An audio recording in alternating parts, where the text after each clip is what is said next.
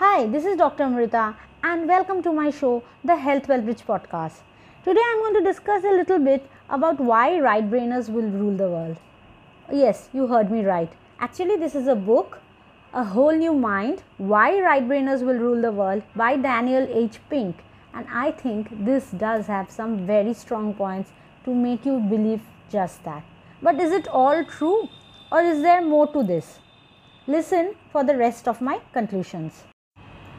When I talk about the need for education, I am really serious about education being quality control, sustainable and worth its value. It also needs to have a very big practical push. What you learn should help you pay your bills and live your life well. But I made a big mistake too. While growing up, studying hard and enjoying everything I did, I stopped drawing, doodling and painting. My creativity took a permanent backseat and was actually forgotten after class 6. My mom still ensured we continued our Robindra Songit lessons. That's a big thing for Bengali girls.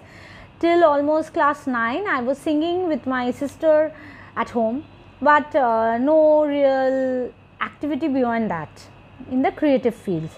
Then financial stuff ensured we focused only on learning things with a good return on investment, that is, which would ensure us having financial independence when we grew up. Physics, chemistry, maths, history, geography, Bengali, English and biology, everything I read, research books from other boards and studied a lot, all with a focus to becoming a doctor. I also took mock tests, did everything the newspaper special exam editions mentioned and also Reader's Digest. But I totally forgot about drawing, dancing, singing and my big love for DIY stuff, except for whatever the school wanted us to do for extracurricular. The creative play had no space in my schedule. There really was no time.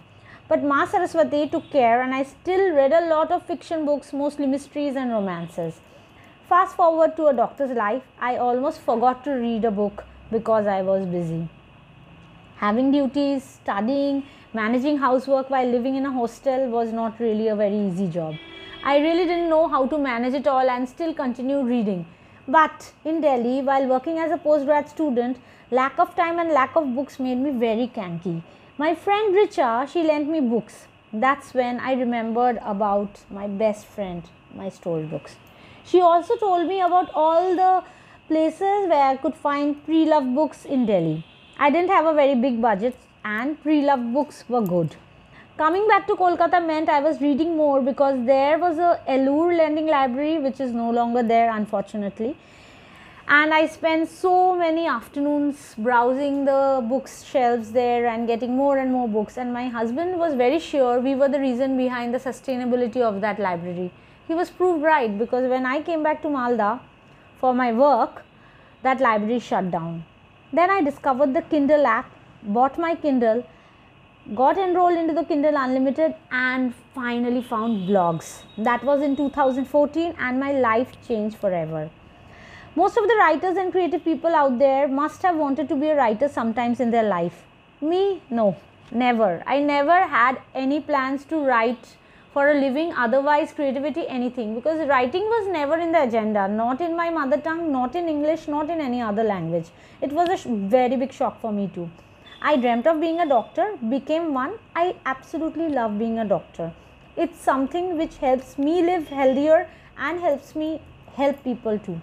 But I actually fell in love with writing. You can fall in love with two different things, both science and arts. I discovered myself when I started, this writing thing.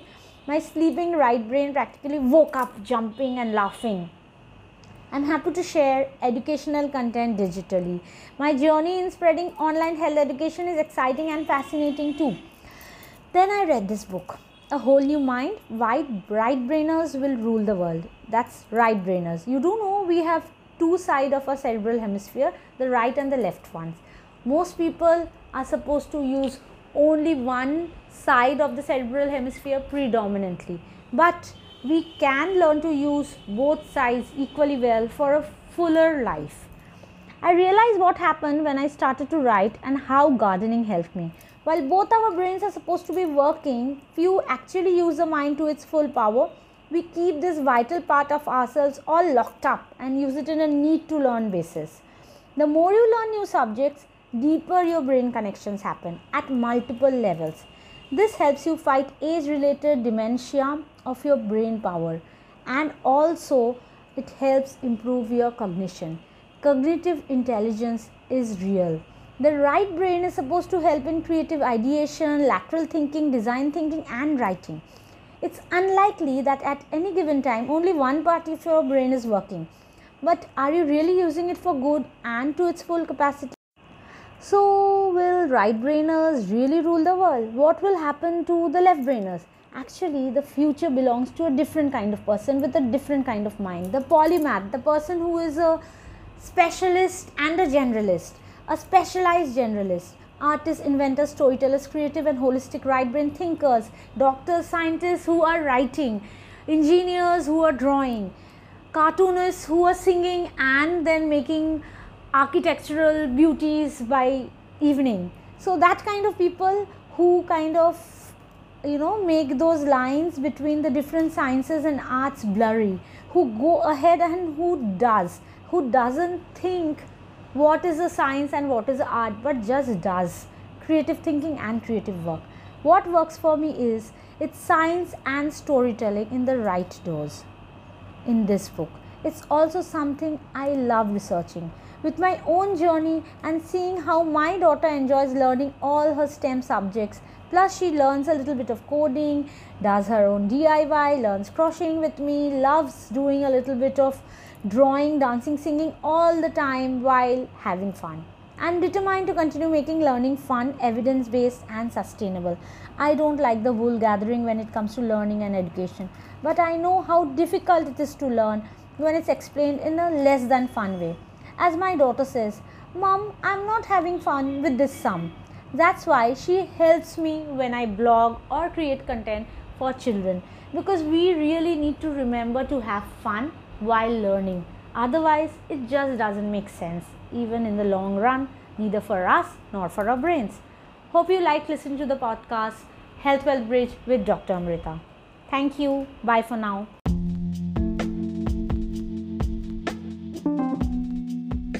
This podcast is brought to you by Health Wealth Bridge, and I'm Dr. Amrita, ENT surgeon based in Kolkata. Thank you so much for listening.